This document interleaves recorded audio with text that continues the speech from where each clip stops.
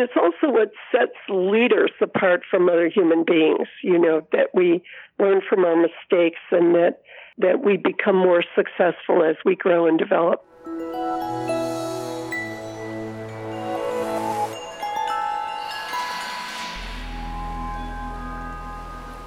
Welcome back to the Faculty Factory podcast.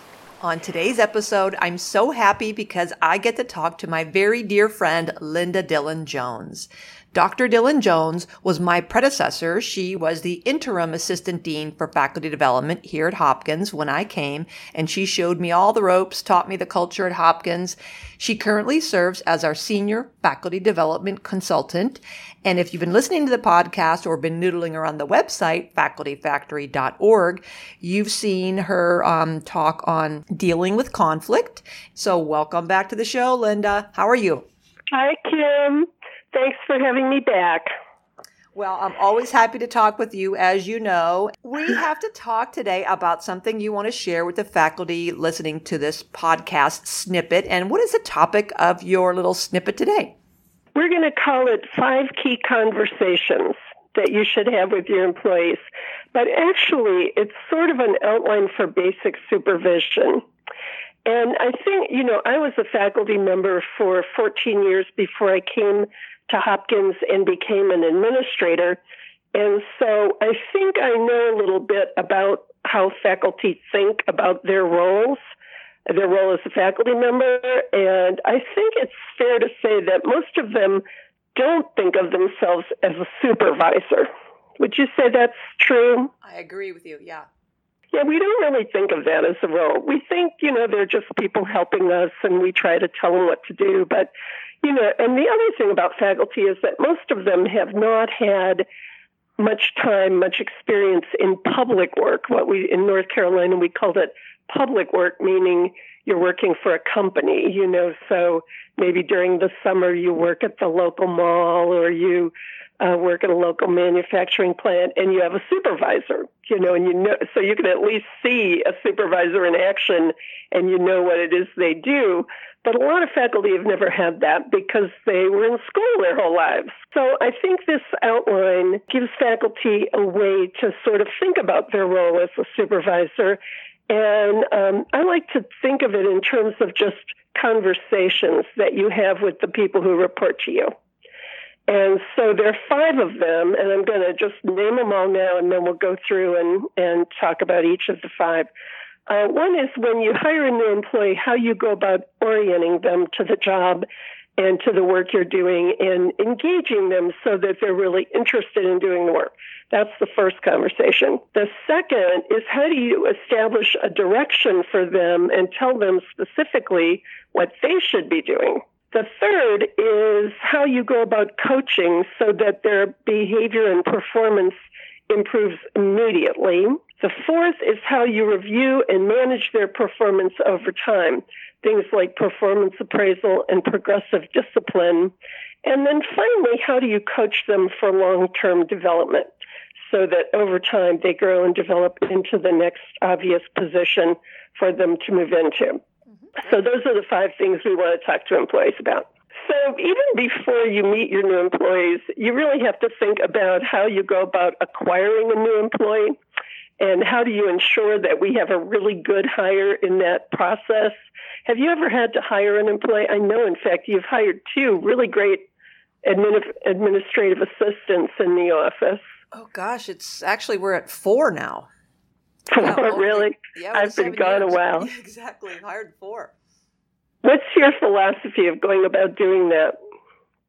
Oh my goodness, philosophy. Geez, I'm trying to be mindful of the different the skills required, and then the personalities and the culture, and seeing that there'll be someone who will fit with the team and is internally motivated and basically good communication, someone who everyone is comfortable with and has a curiosity. And certainly the number one priority is they have to have a heart of service. I always kind of, hammer that over and over and over again, try to find ways that they demonstrate that they have a service mentality. Mm-hmm. You've really done a good job with that. I do think the people I've met who you've hired are so helpful and in a loving way, just really genuinely wanting to support everything that's going on in the office, even if maybe it's not their direct responsibility. They've always been so good to me, even though I am a part-time person who comes and goes pretty regularly. Well, I think just a few things I always think are important. One is to try to establish the largest pool of candidates possible. Many times where we've had a position that's vacant for a while and we're so desperate to fill it that we just want to grab the first person who comes along, that can be a really bad mistake. You want to interview as many people as you can find and really spend the time finding the best person. I think it's really important to call references and if HR doesn't do that for you, and also to ask the references you do call, is there someone else I should talk to?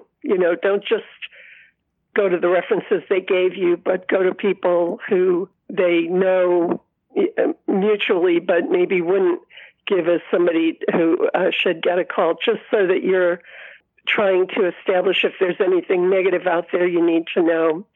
I think it's always important to get a work sample if you can, even if you have them come for an interview and have them interact to solve some problems in maybe a interviewing committee.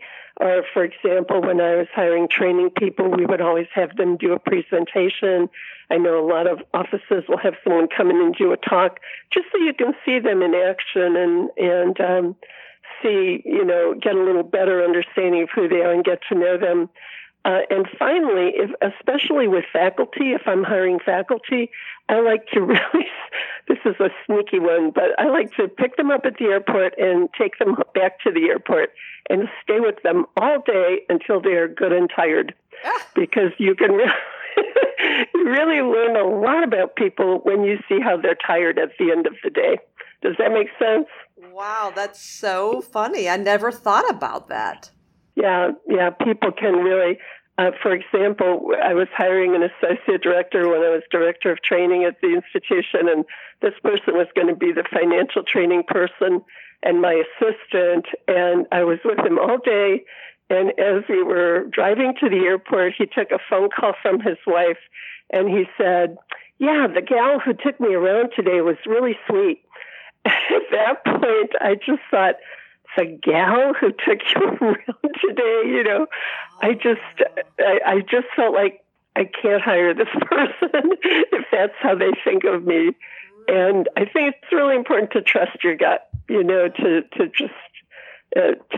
your gut can tell you, or your intuition can tell you if something's not quite right. So anyway, well, moving on. So now you've hired the person and you're orienting them to the new work and to making those first days really special for them and trying to engage them in the work you're doing. And one of the things the HR organization at Hopkins has done is created a checklist of all the things that you need to consider, not only in terms of HR, but we created one in our office that just included everything like where do you go to get supplies, where do we eat lunch, where do you put your coat, how do you get a new computer, how do you sign on, just everything we needed to tell people so that we were ready when they arrived and they didn't feel like we just kind of threw them in the deep end of the pool and didn't do anything to help. But even more important than that, we established some core operating principles. And you can do this with your work group where you just say to them, how do we want to behave toward each other? What do we do when we're in conflict? What do we do when we disagree? What do we do when we need a call from the chief PI? How are we going to handle conflict or disagreement or our work assignments or anything? And you create a checklist of operating principles that the whole group agrees to, and you review it every year so that you're giving them a chance to give input and recommit to and improve the list and recommit to it every year so that when you hire new people, you start their orientation by saying, here's the list that your colleagues have agreed to. Can you agree to this too? And are you willing to behave in this way? Because this is what we expect from each other. And that's a great way to tell people what the mores are of this organization and what they can expect from us. And, it gives them a lot of information about the behavior that we expect from each other. So it really helps to build a team up front. I'm just reflecting back on recent experiences where I had to mediate a challenge with a faculty member and a trainee. And as you're describing just this first step and putting this, document together, if you will, of how, our blueprint for living here, our culture, if you will, I'm thinking, a faculty member might just kind of roll their eyes and go, really? We have to do all that? And yet that little effort may really help you avoid some really serious problems down the line with other staff or trainees or students or people in your lab or in your clinic or wherever, because like you said, you're setting an expectation versus just saying, well, here it is, figure it out, and then you all solve your own problems. But so I think that's a really good framework and piece of work that, of course it's an effort, but I think it really pays off. Yeah, if you don't have an agreement with people about how they're supposed to behave, then you can't really complain, when they misbehave. And so that's why it's so important for schools of medicine to have a code of conduct, to say, here's the standard we hold each other to, because then you can hold people accountable. But if you've never stated very clearly what that standard is, it's very hard to say, well, you screwed up. You weren't supposed to behave that way. So that's really a very important part of orienting people to new work and to just giving them a sense of what the standards are around here and what the expectations are. So the second conversation, and by the way, I think it's really a good thing if you don't have the time as the PI or the faculty member to do all this orientation with the new person on the day they arrive. This is a very easy thing to delegate to somebody else. And if you give them the checklist, you could even start by having a faculty meeting with your work group and just saying, I want to get more organized about how we orient new people. What do you think the things are that we ought to talk about? And can we create a checklist? And then can I delegate this to you the next time we hire a new person? Because then you're also training them how to be a good supervisor when it's their turn, when they complete their work and now they're in your position. So it's empowering the team. Yeah. It absolutely is. You're not just passing along the work. You're saying, here's an experience I can give you that will help you develop into a better lead next time. So then the second conversation is, now we've got them hired, we've got them oriented, and now they're doing the work every day, whatever that work is. And how do we track that they're actually doing what they're supposed to be doing? And so I think a big part of that is to come up with some kind of daily briefing or some kind of daily check-in. And it's hard for you as the PI or the faculty member to have that time to do that and to follow up with everybody who reports to you. But I think that is something you can delegate to them, where you say, I'm going to ask you to keep a list of the things you're working on, and I'm going to ask you to find me every couple of days to tell me how you're doing, and to make it their responsibility to check in with you so that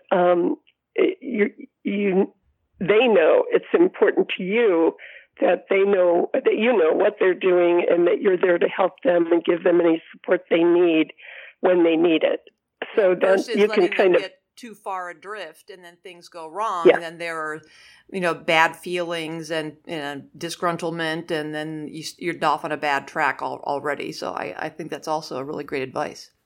Yeah, it was. I remember when I first started reporting to our boss, your boss now, Janice Clements, one of the first things she said to me was, it's really important for you to stay close to me for a while and to check in with me. And I know I'm really hard to get a hold of, but I really want us to stay close for a while so that you can ask me any questions you need to ask me. And just the fact that she would say that to me made me feel like, oh, good, I'm not bothering her, when I try to get in touch with her and track her down.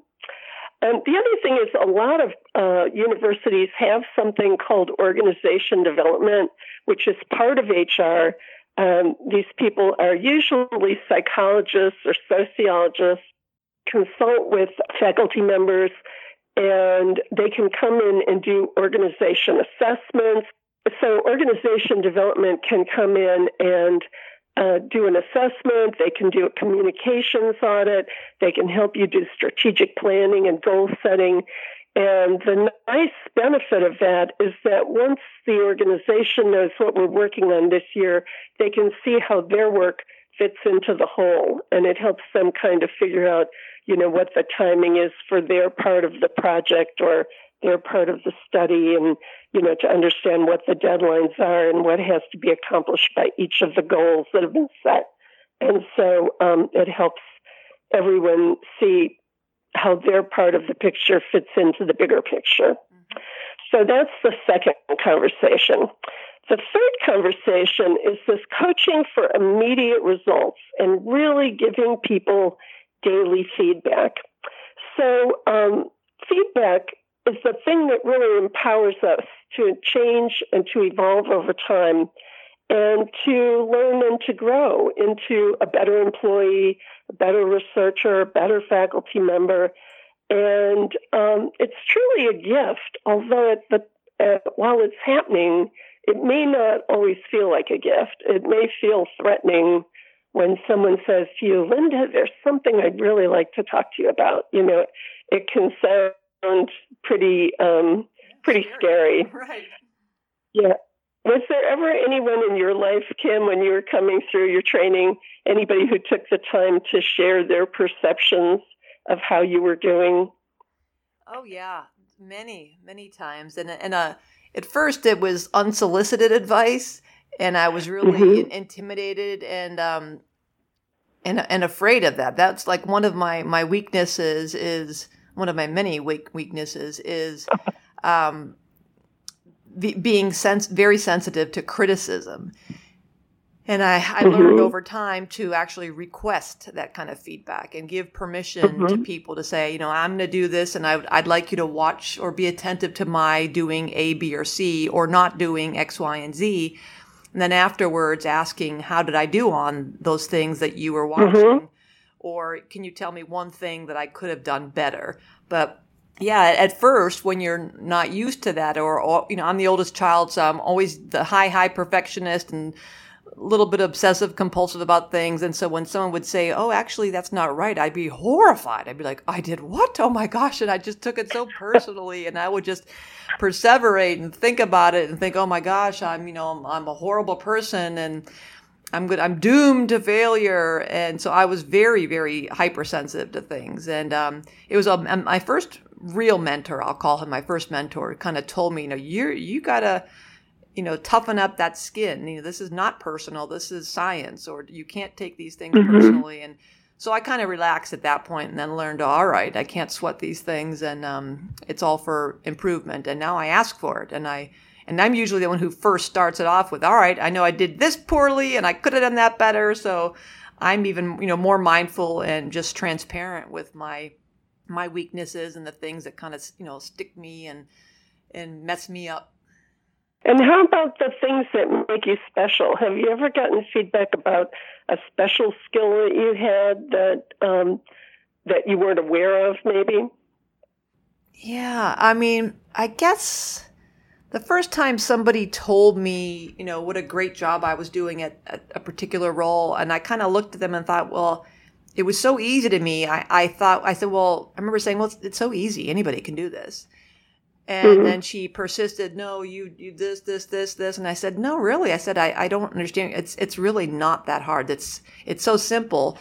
And then we had this long conversation where it dawned on me, and now I tell junior faculty members this same bit of advice was, she said, the fact that this is so easy for you is the fact that it's your gift. It is your talent. It's your strength. Right. You're incorrect. No, not everyone could do this as easily as you, because this is unique to you. You are uber organized. You have a personality that brings people together. You are a bridge builder. You love to provide resources to people. This is something that just you walk into the room and the tenor of the room changes. That's you. And I just thought, well, this is just so simple. And I was underestimating my gifts and my talents. And so Yes. I've tried doing the same thing to other faculty members, that heightened awareness of the things that maybe you think, well, this can't be a thing because I like it too much, or I'm so good at it that it's so easy to me. So that can't be real if it's so easy for me. Well, no, actually that does point to the fact that is what I was made to do. And so that did kind of like make me go, what? It is remarkable that people don't know the things they are uniquely skilled at. In my experience, I started as a young faculty member. When I would give back papers, I just started telling the person who had the best paper as I was handing them back, oh, your paper was the best one and the most interesting in this batch. And nobody ever knew. It's really surprising. They had no idea. And they were always so pleased and surprised. And you're right. We think it's easy because it is easy for us. But that doesn't make it any less special. So I think that's the kind of thing that supervisors can point out for us that really will help people understand what they bring and value their own skills and what they bring to the work that nobody else does quite as well as they do. So here's the secret for that, for your listeners out there. It is, if you think, ooh, what feedback can I give to people? Ooh, how am I going to identify? Well, it's really just telling the truth every day. It's not pussyfooting around what's troubling you or pussyfooting around the stuff that's embarrassing to talk about, but it's also not clobbering the stuff that's troubling you or not clobbering when people don't do as well as you'd like them to. It's just telling the truth in an authentic way with love, and that's the kind of feedback. If it comes to your mind that, wow, Kim is so good at that, I really want to recognize her for that, go ahead and talk about it, even though you're busy and you've got other things to do. Just take a minute or two to say, wow, I was so impressed that you did this. And at the same token, if somebody really screws up and really lets you down, to have the courage and the time to say, boy, I was really disappointed this morning. I needed that projector and you volunteered to bring it and you were 30 minutes late and that delayed my presentation and really threw me off my game. And boy, that was really disappointing, to just go ahead and tell the truth for good or for bad and have those feedback conversations so that people know when they're measuring up and when they're not. So basically, do a little groundwork. You may invite somebody into your office or meet them for coffee or just say, oh, can we sit down here for a minute? I want to talk to you.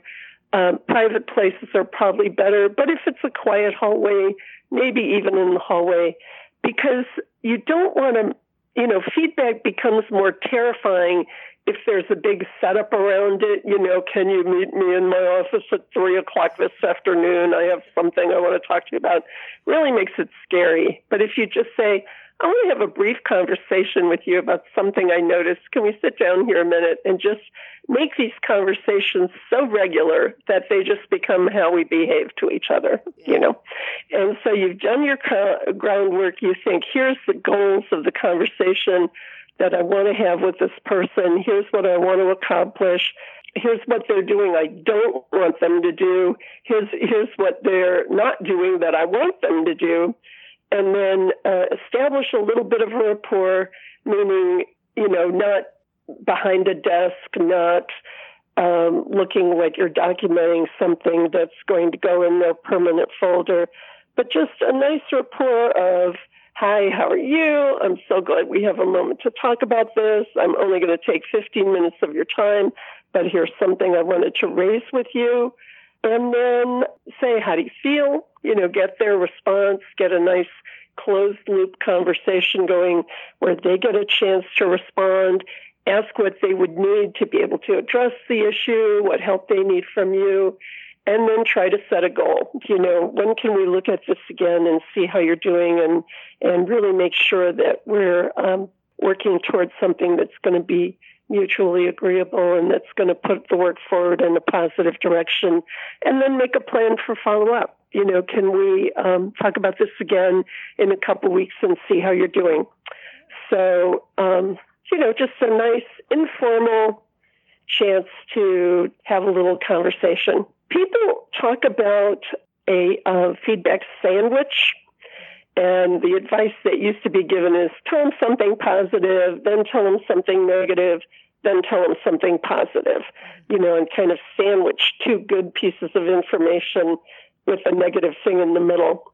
But I don't think that works very well, especially if you're doing progressive discipline, especially if you're really trying to document the whatever the behavior is so that you can hold people accountable and potentially fire them if they're not able to change this behavior. That positive, negative, positive model, many times people miss the message because you said two good things and you only said one bad thing. So, hey, that was a good meeting. I got two good things out of it. Have you seen that happen, Kim, where people they come away thinking, oh, that was a good meeting. I got good feedback, but they kind of overlook the negative thing in the middle. So I think a better way to approach it is to look for the good intention behind any negative behavior.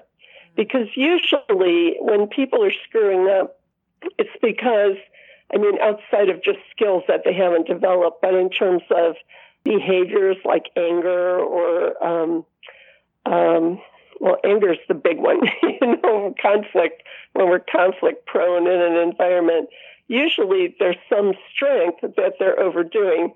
So many times people like to work quickly, but in this case, they're not paying attention to the results they're getting because they want to finish quickly.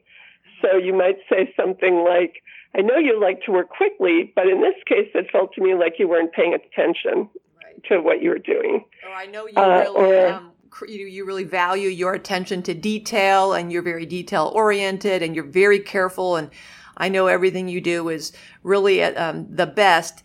And sometimes when you focus on that, things take you a long time. And so I like that idea of like couching it. And she recognizes the fact that I'm doing it because of this reason versus maliciously or on purpose trying to be, a problem or trouble. Yeah, that's a good one. For example, I know you like to state your own mind and you have strong opinions, and that's a good thing. But when you state those strong opinions as powerfully as you do, I think you reduce the input that you're going to get from other people. There you go. So look for the strength behind the negative thing that's happening, and that's a great way to approach just giving people little daily comments about. Yeah, because as a faculty member, I've seen so many times when people misbehaved in meetings and really said things that were quite horrible to each other, and nobody ever replied or pointed it out or said, hey, we don't behave that way around here. It takes a lot of courage to confront these little things, and I think people don't do it because they think it'll take too long, and they're so busy they just want to move on with the rest of their day. But actually, it can be as short as a sentence, where you're just saying, hey, that was kind of short. Did you mean to sound as angry as you sounded? Yeah. Just a little bit of feedback goes a long way. So that's the daily performance piece. The fourth conversation is the reviewing and managing performance over time. And a lot of organizations have performance appraisal systems in place. Most organizations have a progressive discipline system in place. And it's so funny to me that faculty members tend to think that it's impossible to fire somebody. I've heard people say that so many times. It's impossible to fire people around here. Well, no, it's really not. All you have to do is document poor performance 3 times. If you write a memo 3 times, here's what's happened. Here's what you were asked to do. Here's how far you are from the mark. Here's what we need to see in terms of change in your behavior going forward. You and I've talked about it on this day. I'm signing it. You're signing it. That's the first instance. Do 2 more of those, and you can fire people. And so that is a conversation I hope people don't have to have, but it is manageable, and you don't have to keep bad employees around. You just don't. And you can always call your HR rep and ask, what is it going to take? What does our progressive discipline process look like in this organization? What will I have to do? Here are the issues I have. What do you want me to do going forward? Because I'm planning to fire this person if they don't change their behavior going forward, if they don't change their performance going forward. And then whatever the performance appraisal process is, it's usually planned and approved and fairly automatic. And I would encourage people to do it because that's the way that you can give people annual feedback about how their work is going. And in most organizations, that's important when you go to be promoted. For example, in government or the military, they always pull out those annual performance reviews to say, here's what I've done to achieve this next position I'm moving into. That doesn't happen so much in academia, but it certainly gives people a better understanding of where they're measuring up, even in terms of faculty wanting to be promoted. And most faculty experience that with their department chair every year when they're going through and saying, here's how close you are to tenure, here's what we need to see between now and when the time comes, so that we know along the way whether you're measuring up to being promoted or not. So that should happen at every level of the organization every year, all along the way. So that's the fourth conversation. And the final conversation is the coaching for long-term development. And that's the conversation where we're saying, what are your long-term goals? Where do you want to be 5 years from now? Where do you want to be 10 years from now? Just so we know what the career path is that the person has in mind. And do you think that's realistic, or would you recommend something else? Or, what input would you have for them? And also, are you training them to move up in your organization? Because the minute you can be replaced, then you can go on to that next highest level. So it's really, you're preparing the people who are going to take over your organization when you move on to a higher level of challenge. And so you're, in a way, serving yourself by developing the people around you. So let me give you a quick quiz, Kim. Uh-oh. That's hard to say. Quick quiz, Kim. This is a true-false test, 4 questions. Let me ask you, is experience the best teacher, true or false? Is experience the best teacher? False. And what would you say, what is the best teacher? I think it's a lot of things. It's not only experience, it's people sharing their wisdom, with me, and my observing other people's experience. It's my teaching and teaching myself and learning and reading and watching and observing and thinking and introspection. And so I guess it depends how you define experience, but am I right? I think you're right. There are a lot of tactics that you can use to teach people because experience always doesn't teach the right lesson, and it can be really slow and inefficient, and it's based on random events, not best practices. So people need to have experiences and learning experiences that address specifically what it is they're trying to learn.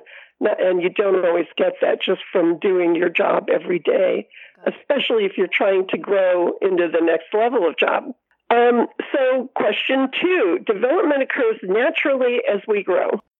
False. I don't think that's always natural. I think we have to purposely and purposively seek it out and get it and be mindful of it. I think if we just assume things will happen when they happen, then we can be in trouble. Absolutely. People need to ask themselves, what do I need to learn? What would it be to my advantage to do differently? And what does my situation call for? And I think those 3 questions are really important for long-term development. to really always be asking yourself, what do I need to learn? What does my situation call for? What would it be to my advantage to do differently?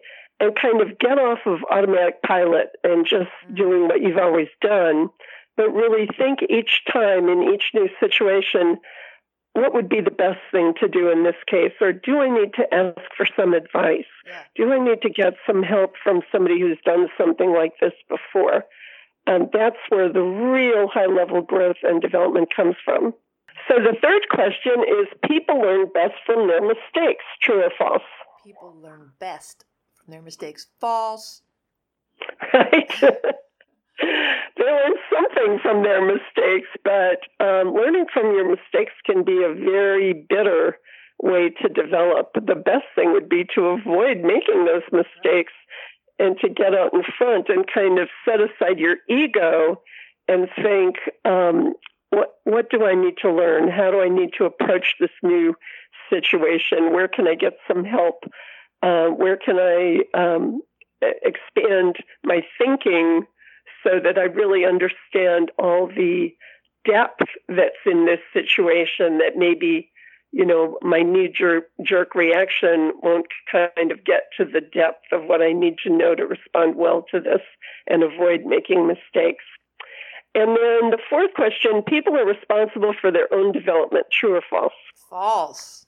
No, I think it's where, we are interdependent in this. We're all working together on this. I think, as you're just the third question there, I think maybe some junior colleagues or trainees or students or staff or whomever our faculty are supervising, if they might feel resentful if you're just, they feel like you're waiting for them to mess up and learning from their mistakes, rather saying, if you could see this train coming down the track, my gosh, why didn't you, give me a high sign or give me a warning, or you've been at this show a few times, give me a little help here. It's up to us to, we stand on the shoulders of giants. Let's help each other out versus just standing back and testing people to see how they're going to fail or where they're going to fail. That to me sounds like a hostile environment, but sorry. Yeah, I'm kind of was still stuck on your number 3, but no, it's an interdependent.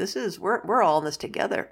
Yeah, and it's funny how developing people and creating really strong relationships with your mentees really gives you a gift. And now that, what I'm learning from being older and being retired now for 6 years is that of my doctoral students from when I was at NC State, I'm still in touch with about 4 of them. And I've traveled with them. I've visited them in Europe. They come to my home and bring their children, and they're probably going to be at my funeral. I mean, it's funny how the people who you develop, the people who you help develop, are the people who are at your retirement party, the people who love you and care about you, and they are a gift that you give yourself while you're helping them. And also you're helping the field. People talk about replacing yourself. That you should really replace yourself as a professional person in the field. And that's how the field grows and develops and becomes a better body of knowledge, a broader, more complete body of knowledge that is really doing more good in the world. And that's really the capacity that human beings have that really is what makes us great, this ability to develop and improve our skills and our abilities. That's really what sets us apart from other animals. And it's also what sets leaders apart from other human beings, that we learn from our mistakes and that we become more successful as we grow and develop. So that's really the last conversation that you want to have with people who report to you, is helping them to develop over time. Because I think in a way you get credit for everything, all of their achievements too become your achievements. I love musical theater, and I always think of Oscar Hammerstein because my favorite musical producer, writer, the genius, Stephen Sondheim, produces my favorite musicals. And he says that he would not have learned his skills and pursued his career if it hadn't been for Oscar Hammerstein, the great composer who wrote Showboat and Oklahoma. You know, he was really a very famous, successful composer in his own right. But Oscar Hammerstein mentored Stephen Sondheim when he was a young boy. And so if I had to say who's the greatest, I would have to say it's Oscar Hammerstein, because he gets credit for everything he did, and he also gets credit for everything Stephen Sondheim did. You know, and so that's the way I like to think about development, is that, we all have to carry somebody along with us and make them great while we're achieving our own greatness. And it also makes me think of that Maya Angelou quote, right? That people won't necessarily remember what you say or what you do or something like that, but they'll always remember how you made them feel. Yes. And I'm reflecting on your comment about how those, key people in your life who will probably be at your funeral. I mean, to me, isn't that what it's all about? Doesn't it make it just work better if you can leave every day and know that, you are nurturing an environment and a life for people who actually are learning something and feeling good and positive and confident and encouraged and like they're being told the truth. And then the other thing, I love that you say you tell the truth every day. Tell the truth, good or bad. And to know that if people are working in that kind of environment, that you were going to tell them the truth about yourself and them, gosh, what better gift can we give to people and make them feel good about themselves, knowing that we have them. We're all together. I got you. We are all walking each other home, and this is a safe place to fall. It's a safe place to be real and authentic. Yeah.